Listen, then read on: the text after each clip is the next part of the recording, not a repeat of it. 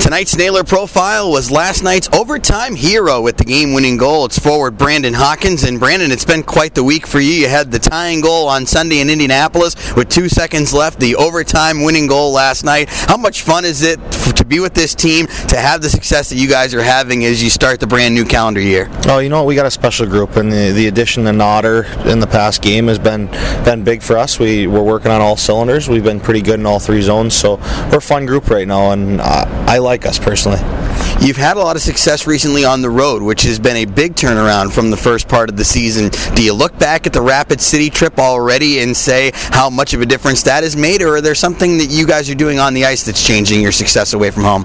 I think the Rapid City trip was a turning point 100% for us on the road. At the beginning, we were having a tough time getting into teams in their own buildings, and finally we're starting to do that, and it's coming out on our end. I want to talk about a couple of the big goals I mentioned earlier. You had the tying goal on Sunday in Indy. That's a 6-on-5 scenario. What's the approach when you're attacking 6-on-5? You know that time's against you, so I'm sure you want to hurry up and try and get a shot off, but you had the patience to be able to make that move to the circle and get a better scoring chance out of it looked like. You know what? I came down the right side, and I was looking to pass it to Brownie because he was low and have him go to the net, but they let me kind of walk right down the wing, and Scarf kind of held up a guy in the middle and let me walk to the middle, and I took full advantage and just tried to let it fly. So personally, I'd laugh, but my grandma growing up would always sit with me and I'd shoot pucks, and she'd go, "Don't think, just shoot." And personally, I saw an opening and I took the shot. I didn't even think about it. Is it hard to find ice in a 6-on-5 scenario because the zone is so cluttered with bodies?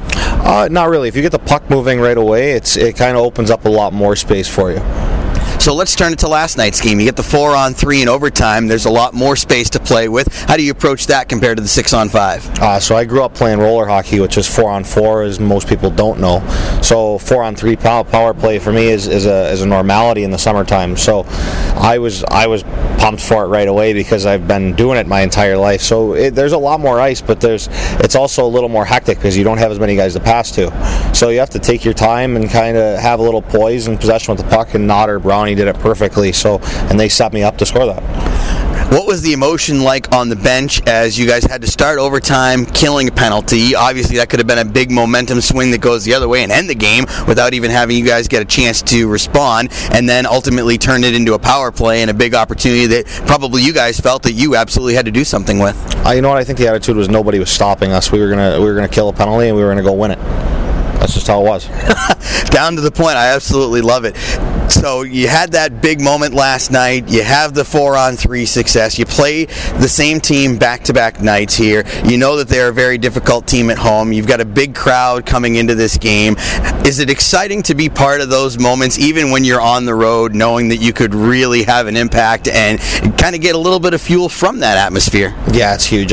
Personally, I feed off of a pretty big crowd. I love our crowd at home. I love being hated in away rinks. I don't know why, something about it always gets me going, but there's definitely an energy about it, and I think the boys feed off of it, and we do well when we have it.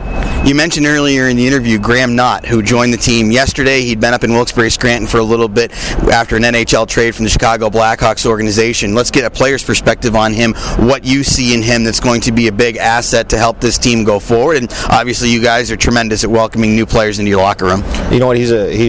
Personally, he was really nice when he came in, but he's a highly skilled big forward that can skate, and if you can't use that in your lineup, then something's wrong. So it was nice to have him step in and made a huge contribution right off the bat with us. Cincinnati's a team that's number 1 in the league in fewest shots on goal against. How do you get in there and try and wear them down and be able to get some quality chances against what's going to be another great goaltender tonight? I think we just got to be hard on their D. If we're hard on their D, it wears them down and gives us some more offensive zone opportunity. How were the holidays? Do you have a chance to go home, spend time with the family, Callie, and all the rest of the group? Yeah, I got to go home for a little bit. Callie spent it with her family. I wish I would have spent it with her, but it was nice. It was nice to be home for a bit. Very good, Brandon. I always appreciate a few minutes of your time. Congratulations on a couple of big goals, and let's get some more in the back of the net tonight and take 4 points back home to the wheel. All right, thanks, Teach. Nailers forward Brandon Hawkins, tonight's guest on Intermission Report. Coming up, we'll have out-of-town scores and third period action in the Nailers Broadcast Network.